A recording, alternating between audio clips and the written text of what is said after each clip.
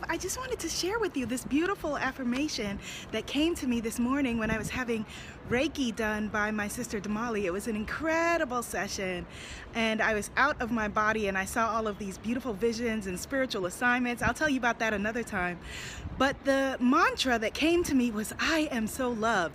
And so I just wanted to share that with you. What does it mean to affirm in your life, I am so loved? I am so loved that I am born at this time where I can be corresponding with you in this way. I am so loved that we are able to live our dreams. I am so loved that we are able to conceive of something and then find other like-minded, magical, incredible, positive, powerful people to make it happen.